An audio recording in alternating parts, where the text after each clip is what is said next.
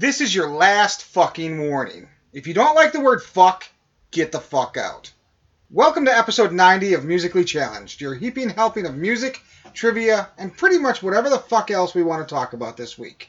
I'm your host, Chad Knight, and with me as always is my brother from another mother, Lou Schwalbach. Good evening.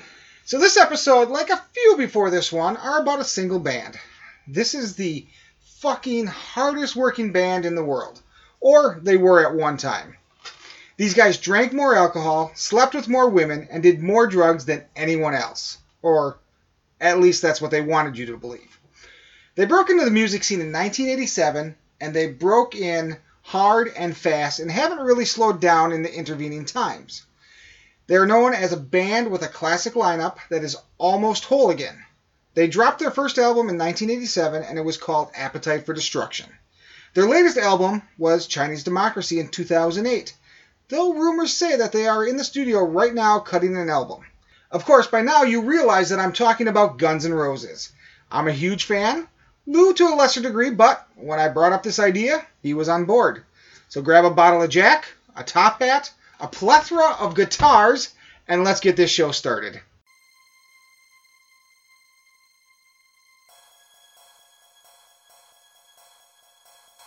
Welcome to Musically Challenged, your weekly helping of random music conversations based on whatever topic the guys choose. Their goal is to entertain and inform you on a variety of themes. This podcast is an expression of their lifelong love and commitment to music. Simply stated, music is life. This show may include adult themes and language. Once again, welcome to Musically Challenged. Here are your hosts, Chad and Lou.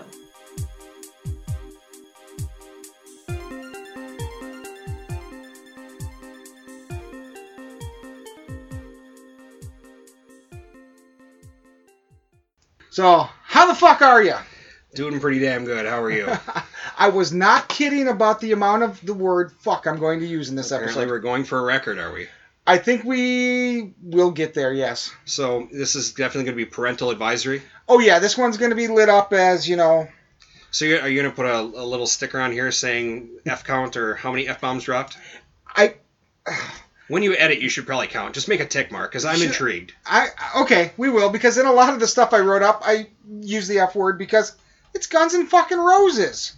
But yeah, so we're going to take a look at music across their entire catalog, for the most part. I mean, I think we're going to hit just about every album they put out, except their Spaghetti Incident, I don't think we hit, but that was just a covers album anyway. Right. And a lot of what we've got, you can find just by buying one album, and that's called their Greatest Hits album. Yeah. But not all of them. There are a couple that are, what's the word I'm looking for? There are a couple that are... Exclusive. Not only exclusive, but they're not going to be on a Greatest Hits album because of the controversy behind them. Either controversy or they're deep cuts or right. Something like that. And I've got one that's both. I'll warn people right up front.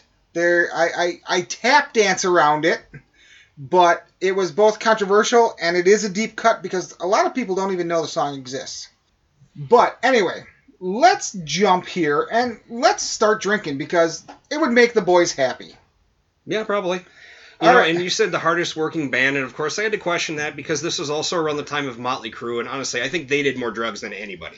Well, possibly. But the other thing is, too, is the hardest working band, no, hardest working livers? Yeah. Well, they were the hardest working band. That used to be one of their taglines, and that's where I stole it from. And as I was reading it tonight, I'm like, you know what? They took like a 14-year hiatus, so maybe not the hardest working band, but... Maybe for a couple of years they were. Yeah. So anyway, I brought Dragon Flute beer. It's from Carbon 4 Brewing in Madison, Wisconsin. Carbon with a K. Yep. Because they got to be special. I guess. It's 12 fluid ounces. It's 5.3 alcohol by volume. It is an American Pale Ale. And I'll be honest, when I bought it because of the name Dragon Flute. And because the art on it's kind of nice. It's really nice. There's a big dragon on top of a pyramid, it looks like. So future beer companies, if you're listening to this one, just put a fucking dragon on it and we'll buy it. And Chad will drink it. Yeah, I probably will. Dragon Piss Ale. I gotta have it. What kind of dragon? What color? Yeah, because the color makes a difference. But we're not going to nerd out that hard. We're not talking about the color of the piss either. The color of the dragon.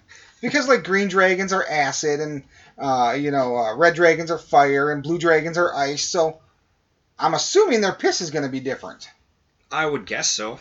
But anyway, shall we give this a sniff and a taste? Sure, let's go.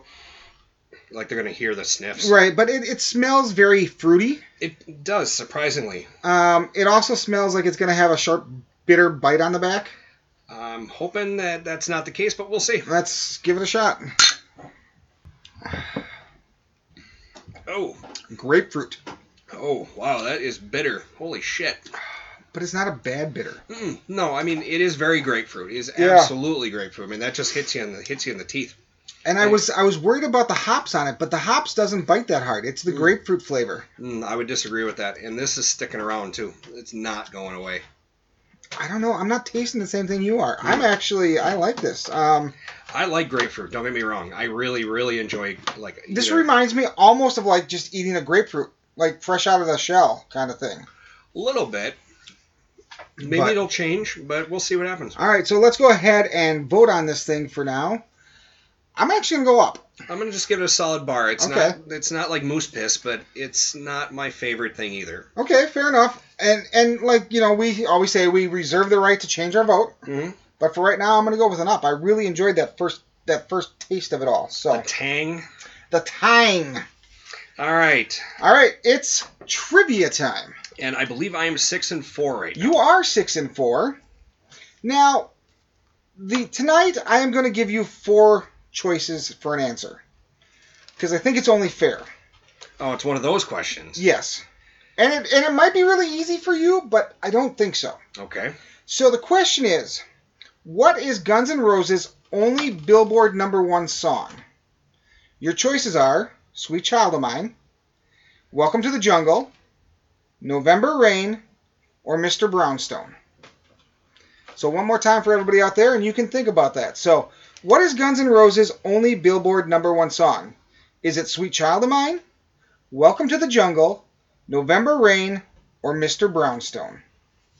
And I'll let you chew on that till the end of the show, and we'll get your answer then. So let's go ahead and kick this episode off. And you, my friend, get to launch this thing. All right. So let's see. Let's get this.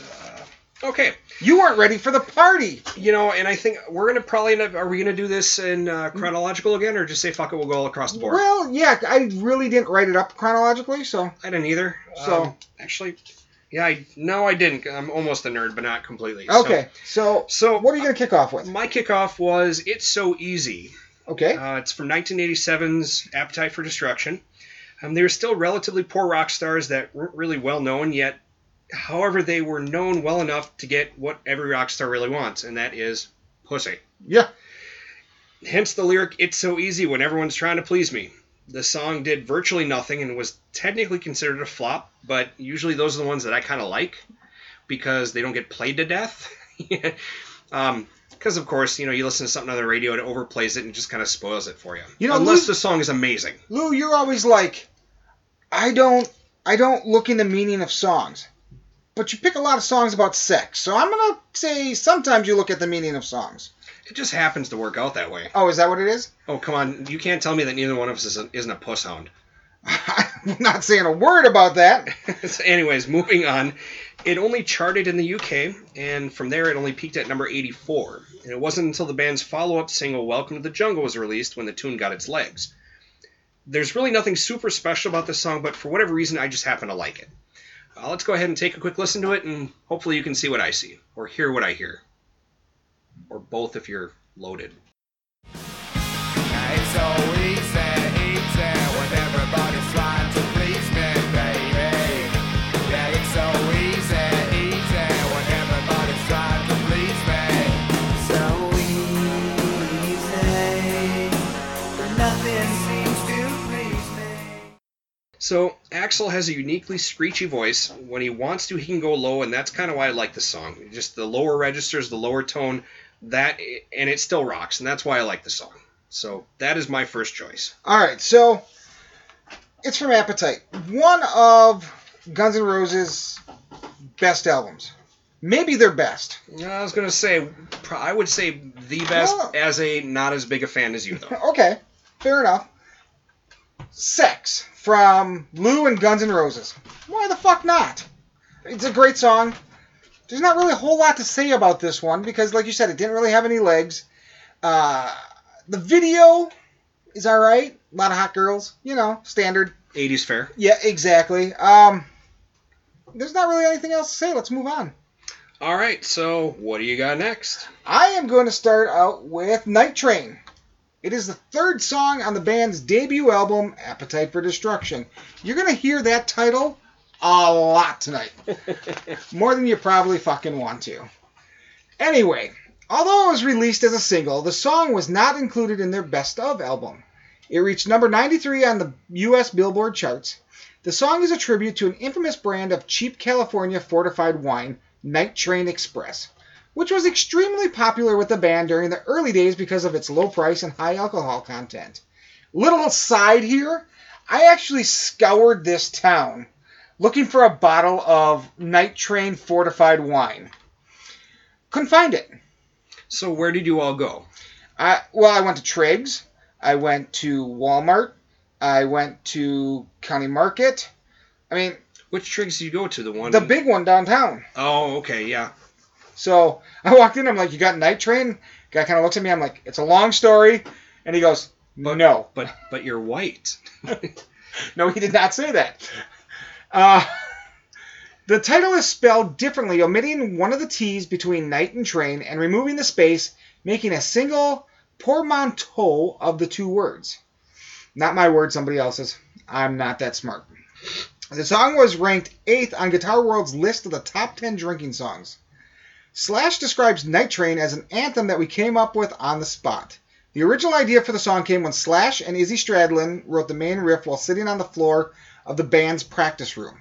The next day, Slash was ill, so Stradlin finished writing the music with Duff McKagan. Ill. He was hungover. Hungover, coming Brown off bottle flu.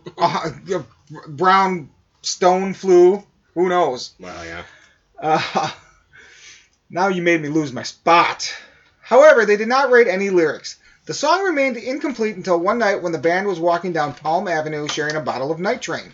Someone yelled, "I'm on the Night Train," and the whole band joined in, with Axl improvising the lines in between. Bottoms up, fill my cup, you know. Night Train was born. After its initial inspiration, the band finished the song within a day. So let's go ahead and get on the Night Train. I've been loaded like a freight train, flying like an aeroplane, feeling like a space brain one more time tonight. I'm on the night train, bottoms up. I'm on the night train, fill my cup. I'm on the night train, ready to crash and burn. I never learned. So a drinking song in the purest sense of those words. High energy, alcohol, and drug-fueled good old rock and roll. I enjoy this song. It's just pure Guns N' Roses from one of the best rock albums ever released.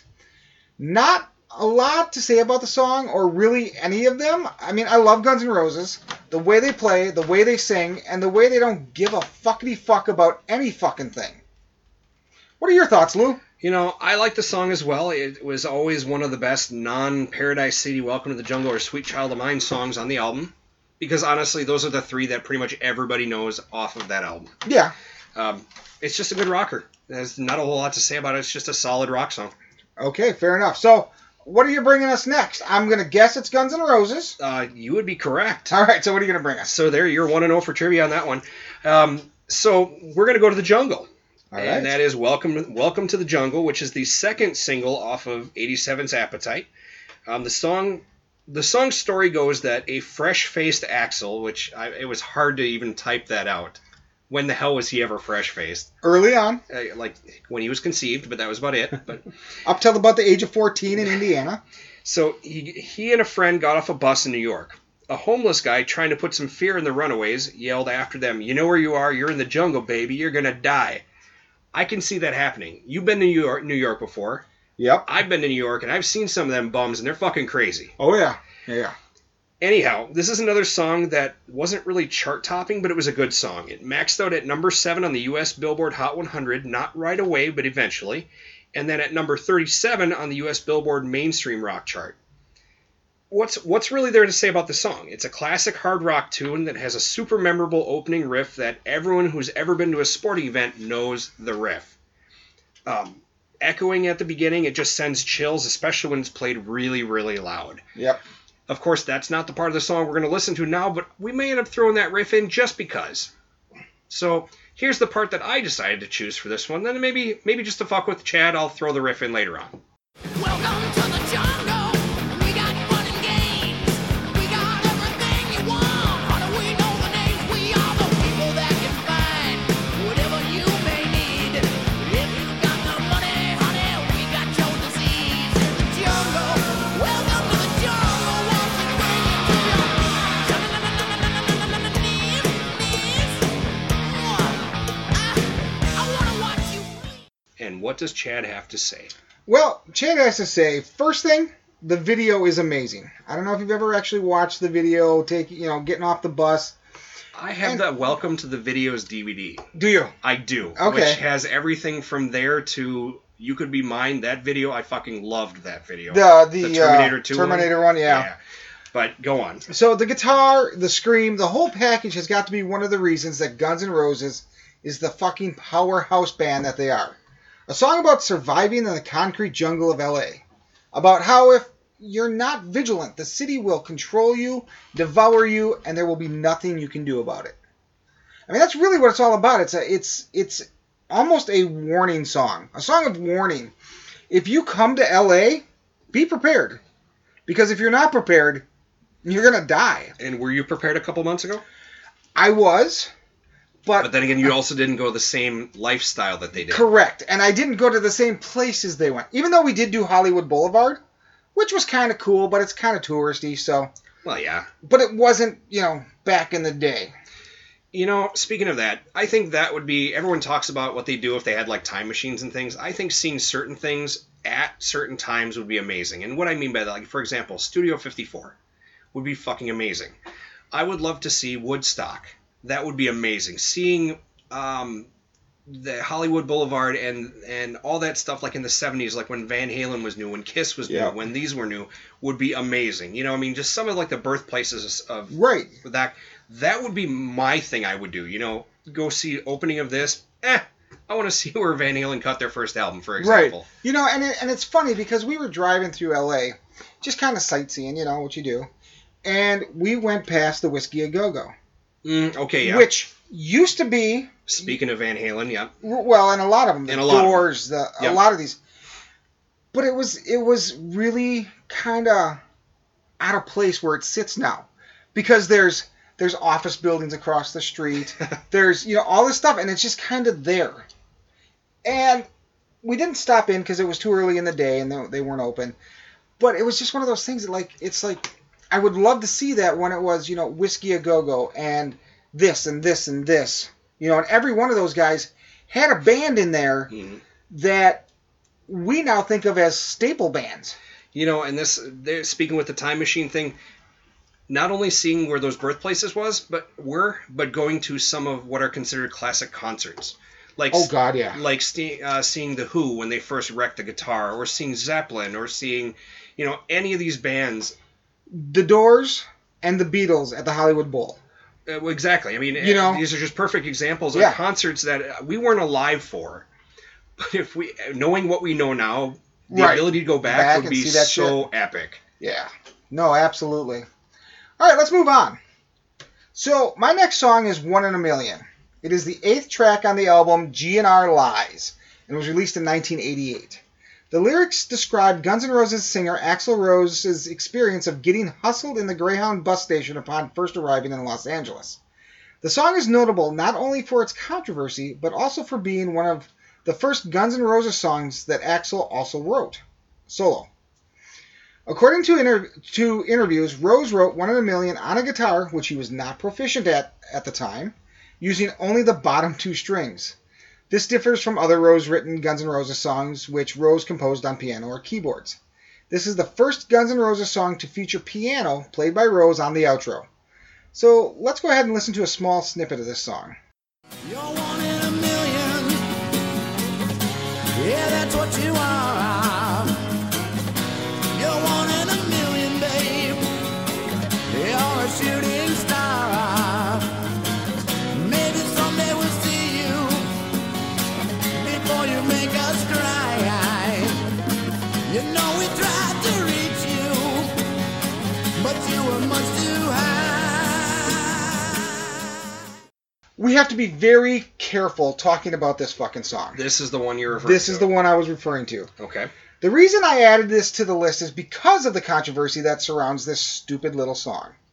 The amount of hateful speech in this song in today's atmosphere would give somebody fits. Back when it was released in 1988, it gave people fucking fits. He uses the N-word. He uses anti-gay slurs and the like. I understand the ethical or moral high ground people took on this song, and I get it. But this song was written by an angry young Axl, and he was telling us in a song what he went through on his way to and, well, new in Los Angeles. Does it mean it's okay? Fuck no. Does it mean we should try to be better people and keep an open mind to what he was trying to tell us? Fuck yeah. I'm done now. Lou? All right. Lies. For me, this whole album was a fail. No. You know- You can't even say that. I'm not done. All right. Patience was about the only hit on this album, and it was a weak-ass song. I kind of wrote off the whole thing. So when I got to listen to this one, it was really no better. I was bored. I mean, I understand the controversy behind it, and maybe it's just because it's out of time, but considering all the other rock and music they put out, considering the previous album, which was Appetite, I believe, which rocked your balls off, and then you go to this, it's just like, oh, okay, it's their token sophomore album. I didn't care for it. I didn't care for the song. I know you're wanting to tear me a new one. I can tell by the look. No, I'm okay. You're lying, but No, you're allowed to have your opinions. But I don't know how anybody can look at Lies and consider it a failure. I don't get that. Now, granted, there are some songs on Lies that are garbage. But overall, I think it was a good song, a good album showcasing a different side of Guns N' Roses. they tried something different, and it mostly didn't work for me. Okay. I mean, all right. What do you got next? We're gonna go. I'm gonna go back to Appetite because, again, obviously I liked that album, and it's Anything Goes. Anything Goes. It's a non-single track off of Appetite. It's not a single, and apparently I'm the only person who actually likes this song because this one, there's nothing about it. Nobody. I mean, finding the lyrics was hard. I was very tempted to go back and get out my cassette tape because this was the Appetite was my first cassette tape I bought from Inner Sleeve. Mm-hmm. That had the lyrics on it, so I could actually read it, because online, for whatever reason, the 4 sites I used, none of them had it on there for some reason. So, in any respect, there's really not a whole lot about it. As I said, it's a rock song about sex. Apparently, Axl was horny, and when he finds someone to throw it in, which back then I'm sure was easier than breathing, he's going to get it in all ways and every way possible. Anything goes. 遗忘一路去查口江美好情愫是耍了疯眼一刀一刀 Anything goes. It's simply a good, fast rock song about sex. If you listen to the lyrics, it may be a bit of a turnoff, but the music is spot on. It's awesome, which is why I picked the song. I don't have anything else to say about it, so let's just take a quick listen. Well, maybe, baby, you got something to lose. Well, I got something for you. My way, your way, anything goes tonight. My way, your way, anything goes. All right, so I don't know, and you're gonna find this funny, but the first thing that catches my ear every time with that song is whatever. It's some sort of a wood block or a wood thing, and that. Oh, yeah. It is a wood block, because we played that fucking thing in, but elementary school. it's that ridge thing, right? It's a stick, and you're just... Yeah. Yeah. So, I mean, but that really catches your ear, and it makes you go, what the hell am I listening to? You know? The guitars, of course. It's a song about sex. In fact, any way you want it, he's down. There's not a lot to say about this song other than it's fun. It's a lot of fun. I really enjoy the song. I really do. I find this one and the song that follows it instantly on the album, Rocket Queen, those two songs are really an expansion of each other if you listen to them. Yeah. I think it's a great pairing of those two songs. And unfortunately, neither of them really did anything. No, I mean, Rocket Queen didn't because it had, moaning and sex sounds on it. Right. But this one, I don't see why this one didn't. Because it's a non-single, but I think it could have been. Yeah, it probably could have pulled off being a single, but, they had... I mean, come on, it was Appetite. Well... They already had enough singles off of Appetite. Well, for then, but look at now. We've already talked about other artists where they have like 10 songs and seven or 8 out of them out of 10 are fucking singles. What the hell was it on the Madonna episode we did? 5 songs out of 8? Yes. Which is goddamn ridiculous. It is. So let's go ahead and move on. All right, so up next I am doing the song Civil War, which originally appeared on the 1990 compilation Nobody's Child, Romanian Angel Appeal, which is a charity album released in 1990 to benefit Romanian orphans under the auspices of the Romanian Angel Appeal Foundation, and later on the 1991 album Use Your Illusion 2. Did they just randomly look up charities and said, you know what, we're going to go for this charity? No, actually it was kind of funny because I pulled up, because they talked about this charity, and I'm like, the fuck is this charity, right? So I looked it up, and Guns N' Roses, the Traveling Wilburys, oh shit, there was a ton of big name artists that did this compilation album. But all of the local charities that they could have done. I know. And they decided to pick out some random ass Eastern Bloc company. It probably wasn't random at the time. Well, it was probably the it thing for rockstar for people to do. It was shortly after, the whole Heal the World thing with the fuck was it, Africa? Oh, Live Aid? Live Aid. Live Aid? Well, yeah, I suppose Live Aid was 85, I think. Yeah, something so a like couple that. Years later. So, yeah, this was 90. So we fixed Africa, now we get to go back to fucking Europe. Great. Right. Anyway, it is a protest song on war, referring to all war as quote-unquote civil war, and stating that war only feeds the rich while it buries the poor. In the song, lead singer Axl Rose asks, "What's so civil about war anyway?" That's at the end, isn't it? Yeah. Okay. And he did the whistling, too. Yeah, that's true. He does all his own whistling. You know what? No stunt lips for him. No. It was released as a single in 1993 in several regions. I don't know why they write it that way. That just means in several, it was released in America and the UK or something like that. Well, now regions are different for, DVDs and things. Right, because the players are different. Right. But anyway, Civil War was the brainchild of Guns N' Roses artists Axl Rose, Slash, and Duff McKagan. Slash stated that the song was an instrumental he had written just before the band left for the Japanese leg of its Appetite for Destruction World Tour. Axl wrote lyrics, and it was worked into a proper song at a sound check in Melbourne, Australia. In September 1993, Duff McKagan explained where the song came from in an interview on Rockline. Basically, it was a riff that we would do at sound checks. Axl came up with a couple of lines at the beginning, and I went in a peace march when I was a little kid with my mom. I was 4 years old for Martin Luther King, and that's when did you wear the black armband when they shot the man who said peace could last forever. It's just true life experiences. Really. When I was reading this quote, I'm like, okay, where the fuck's he going? He's like, and then I went on a peace march, and I'm like, kudos. Good for you. So, what really is so civil about war? So I never fell for Vietnam. We got the wall of deceit to remind us all that you can't trust freedom when it's not in your hands. When everybody's fighting for the promised land. And I don't need a civil war. It feeds the rich while it buries the poor. The song starts out with a monologue from Cool Hand Luke. Now, I've never seen the movie, but it is on my list. And has been for years. Just haven't gotten there yet. The song takes a serious look at war and how it's not good or civil or any of those things that the leaders of the world want us to believe it is. War is messy, dirty, and lives are ruined. Not just of those killed, but of all the loved ones of that one person. I'm not a fan of war, death, or destruction. It's just not cool. Alright, I'll get off my fucking soapbox. Lou?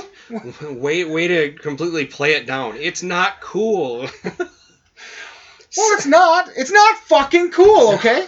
Civil War is one of multiple good songs on the album. It's an epic anti-war song, and I did say the song was epic because it really is. It is. It's got good movie samples in it, and it just makes it works. It makes the song work perfectly. It goes along. I mean, I will say it's one of my favorites. It is kind of slower until the last third of it when it really kind of picks up. But you can listen to this one anytime. I mean, if this one repeats itself, I'm not going to feel bad about it because it's a good song. Yeah, I would agree. All right, man. What do you got next? My next one actually is off that same album. It's the song is Yesterdays, and it was off of User Illusion 2 also. Yep. Now, let me just say this. It is fucking brilliant to put out two albums at the same time with different stuff on both of them. Because I agree. In the days prior to Napster or iTunes, you had to buy both albums. You couldn't download it unless you wanted to record the shit off the radio, or you had a friend who would make a tape for you or something, because that was solid CD time. It wasn't really tapes. But even so, CD burners weren't exactly cheap, so you have to find a nice tape or whatever. But fans had to have both of them. I wasn't enough of a fan to have both. I had two, which was the blue one, I believe, and then one was yellow, like orangish, reddish. It was yellow and red. Right. Now, whoever came up with that scam should have gotten the lion's share of the profits after the band. So whoever it was in their office that said, okay, we've got 20 tracks.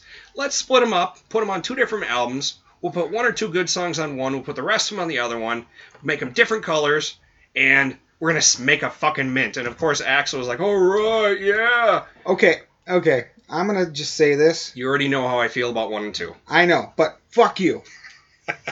So, in any respect, the song itself is actually very deep, which may surprise a lot of Guns fans. Axl sings about you need to focus on the future and the present, leaving the past behind. It's a simple message conveyed by Axl and the boys that have great lyrics, and as often is the case, a great Slash solo as well. Remember before when I said that I was pretty definitively said that Axl should not sing ballads? I'm not going to go back on that. However, with that being said, this is a good, slower song off of Illusion 2. So, let's take a quick listen, and then Chad can say his piece. Yesterday, there were so many things I was never shown. Suddenly this time I found I'm on the streets and I'm all alone. Yesterday's got nothing for me. Oh, pictures that I'll always see. All right, so first thing I wrote was, this is a lot closer to a ballad than I ever thought you'd pick. Now, I like this song. It's almost a song about regrets. Almost. Or the fact that you're going to try to convince yourself that regrets are pointless. Yet something keeps bringing the past back to you, and the regrets do seep in. It's a great song, and if you listen to it and take the time to listen to it and figure out what they're singing about, it's a very deep song. It's probably one of the deepest Guns N' Roses songs out there. I'd agree. Except maybe Civil War. I think those two kind of... The thing is, though, Civil War puts it out on the sleeve. That's true. It's out there, whereas Yesterdays you kind of have to think about more. Right. So they're both thinkers. I will give you that. But I think when it comes down to it, I think Yesterdays might be a little bit of more of a depth on it due to the fact that you have to kind of process it more. Whereas Civil War tells you what to think, and they're right. Right, okay.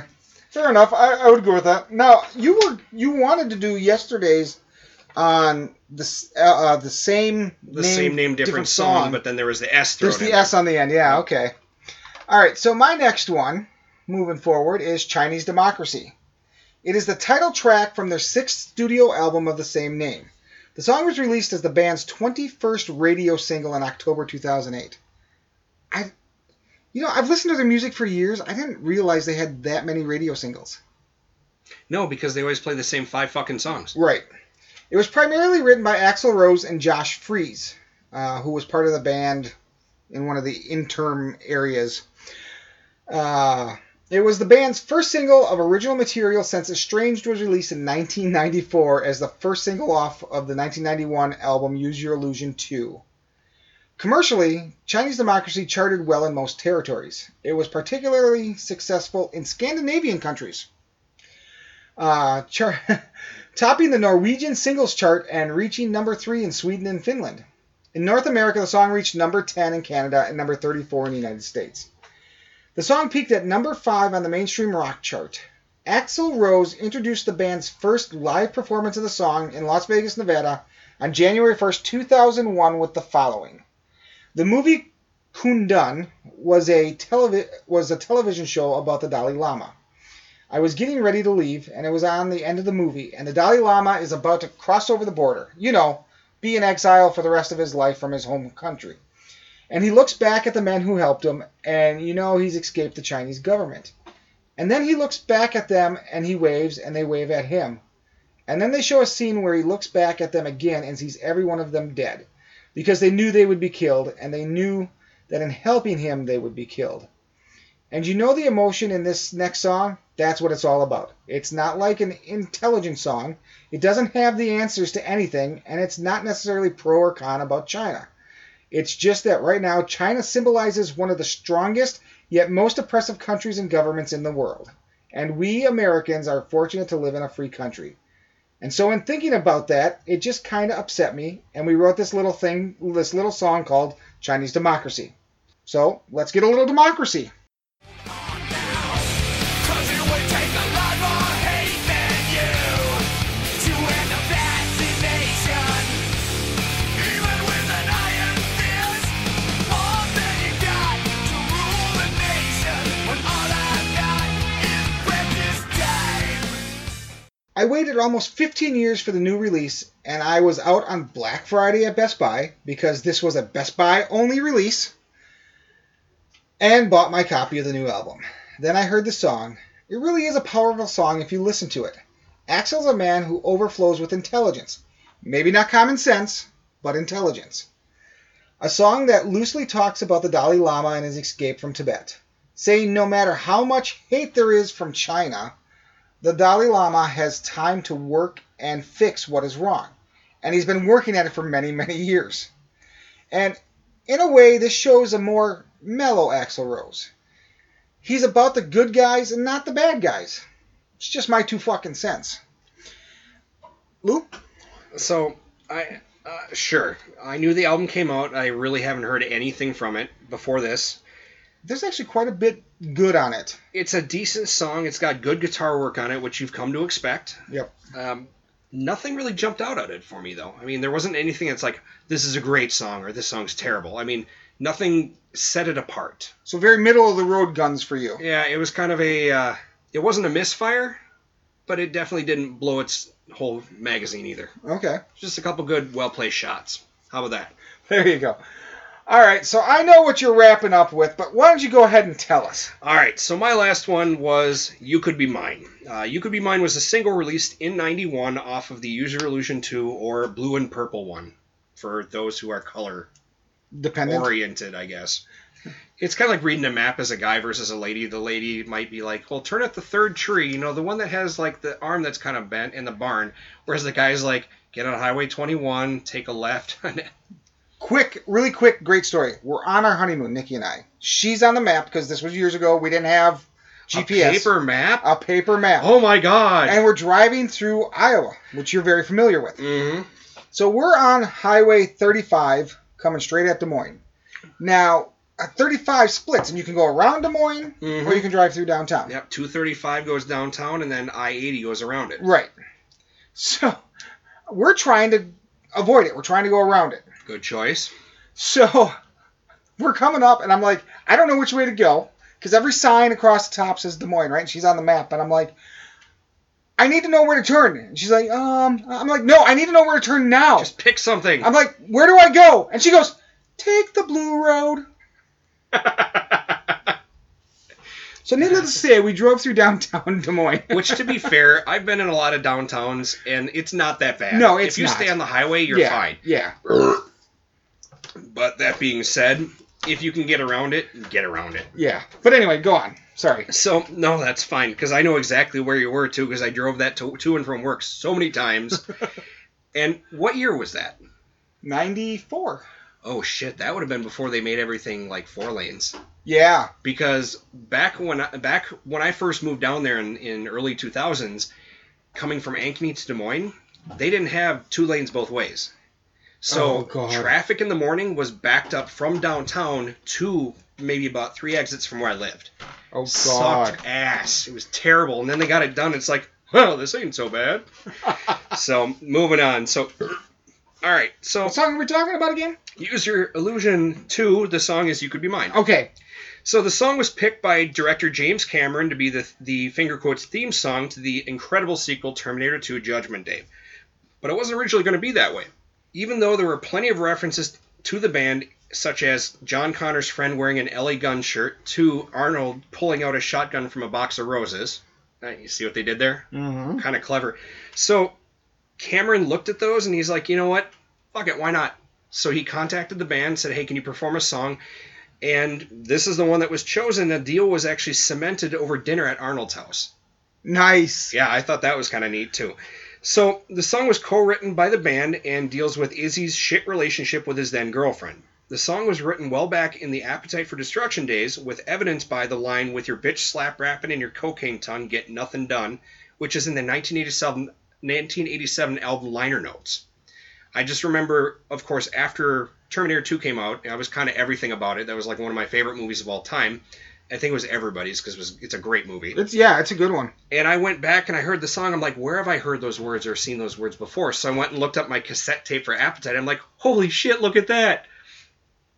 So when I went back and looked at it, I was flabbergasted.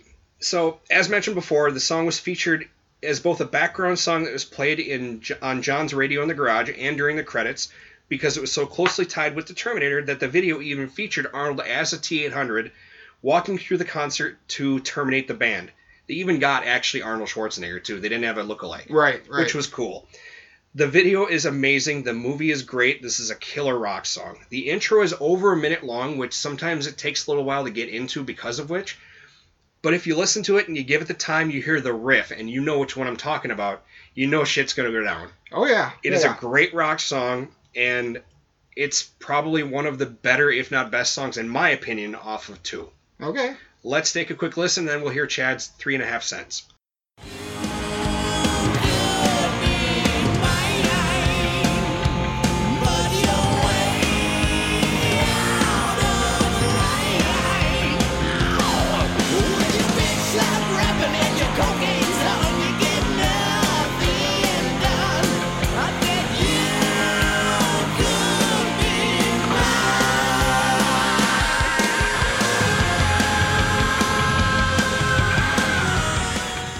You got a raise, dude. I know. I was just going to say, I got a raise. Woo!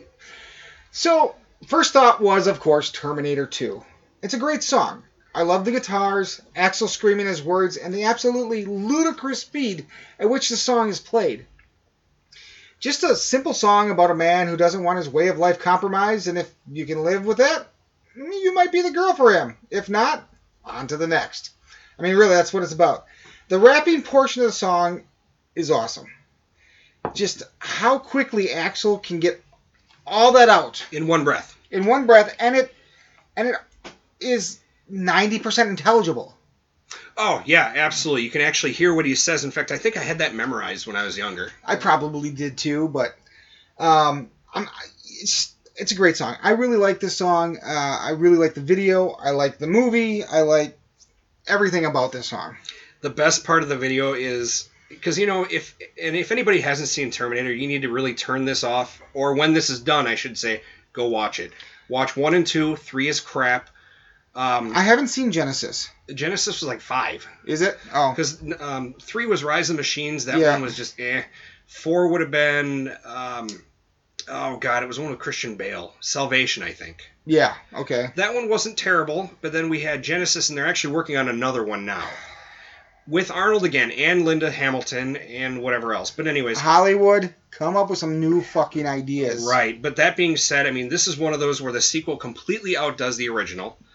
And Not that the original is a bad movie. no, it's not. It actually features Bill Paxton. Yep. And if you remember the piece of trivia, he's the only person to be killed by an alien, a predator, and a Terminator. Oh, that's right. So, but no, at the end of the video, I won't spoil it, but just the little red screen when he talks about Axl and the band is pretty priceless. Nice. So, what do you got for the last one? All right, so for the last one, I have Shadow of Your Love, which was released as a single in 2018. The song entered at number 31 on the mainstream rock chart and in its May 12th edition, peaking at number 5 as of June 19th. Shadow of Your Love was written by Axl Rose and Izzy Stradlin from Hollywood Rose, with help from Rose's friend Paul Tobias. Rose mentioned that being inspired by Thin Lizzy as in writing the lyrics, and wrote the song in about, quote-unquote, 7 minutes. The song was first recorded by Hollywood Rose, with a recording later being released on the Roots of Guns N' Roses album, which was recorded with original Guns N' Roses lead guitarist Tracy Guns. Steven Adler explained the background of the song. The first song we played in rehearsal was Shadow of Your Love, and Axl showed up late. Wait, who's surprised? Axl was late? No way. We were playing the song, and right in the middle of the song, Axl showed up, and he grabbed the microphone and was running up and down the walls, screaming. I thought, this is the greatest thing ever. We knew right then what we had. So, let's get in the Shadow of Your Love. And I ain't standing, never standing in the shadow of your love. Shadow of your love. Shadow of your love. Shadow of your love. Oh no. So this was released on the Appetite for Destruction remastered and expanded album. However, it was also released as the B-side of It's So Easy and Mr. Brownstone in 1987, in 1998 on the Live from the Jungle EP, in 1991 as the B-side to the Live and Let Die single. Also just a few more times before this newest release. The song itself is pretty standard Guns fare. A song about living in someone's shadow, or in the shadow of their love to be more specific. Another song where he sings about doing it his way or you can hit the road. I wonder why Axl never made Marriage work. I don't know. I really do enjoy this song. I have to be honest, though, as much as I love Guns N' Roses, I never realized the song was released before 2018. I had never heard it before. Well, you know what? I had never heard this song before, and I'm going to be honest, I'm a little pissed they didn't include it on the original album. It's a great song. This song is fast, it's loud, it's gritty, it's in the same vein as You're Crazy, which is another good underrated song. Yep. I like it. So, like I said, I'm a little crabby that they didn't include it, because they could have gotten rid of, like, My Michelle, which I liked My Michelle, but if they would have switched that out for this, I'd have been okay. Yeah, I would not have missed My Michelle for this. Okay, listen up, everybody. Turn up your volumes. Announcement. All right, so let's get back to the beer. Now, I gave it a thumbs up. You gave it a bar. I'm keeping it. I like this. I will keep it as well. It went away. It didn't really stick around as I was fearing it would, but then again, that could have been washing the rest of it down, too. All right, so, trivia. Yes. All right, so one more time, the trivia question. What is Guns N' Roses' only Billboard #1 song? Your choices are Sweet Child of Mine, Welcome to the Jungle, November Rain, and Mr. Brownstone. Did you realize that in the 10 songs that we did here as the favorites for the gun, we only did one of these songs? Yes. Okay. I'm going to say November Rain. No, it was Sweet Child of Mine. Yeah, that would have been my second choice. Yeah, so unfortunately, no, that is incorrect. It is Sweet Child of Mine. I guess I was a little shocked to find out that, and I didn't know this, Guns N' Roses has only had one #1 song. They hit the top 10, but I don't think they... Yeah, they hit the top 10 quite a bit. Mm-hmm. But anyway, so with that, thank you guys for listening. Let us know if you like this episode or any of our other episodes. And you can reach out and let us know that in a couple different ways. First of all, you can send us an email at eclecticmediaproject@gmail.com. Otherwise, you can find us on Facebook at Musically Challenged Podcast or at POI Network. And of course, there is our third and final way. We have the third way, which is the Twitter. That's at MCPodcast17. If you want to give us some love, give us some hate. Tell us that we're just terrible. Tell us that we're awesome sauce. Whatever you want to do. If you want to send us a playlist. 10 songs, 10 different artists, have a theme. If not, that's fine too. make sure you have the music just in case, because as great as we are, sometimes we have a difficult time finding some of the shit that you guys pick out. Especially if it's really off the wall or not an overly famous song. Sometimes it can be hard. But that being said, again, send us something. And if we get enough people following and whatever, we might even start doing polls. There you go. And what else do people do on Twitter? I don't know. Talk stupid about other countries? Yeah, pretty much. And keep an eye out. The website's coming. The Eclectic Media Project website is coming. It is set right now. The goal is to be up and operating by November 1st. And we'll leave it at that. And with that, thank you guys for listening. And we'll talk to you next week.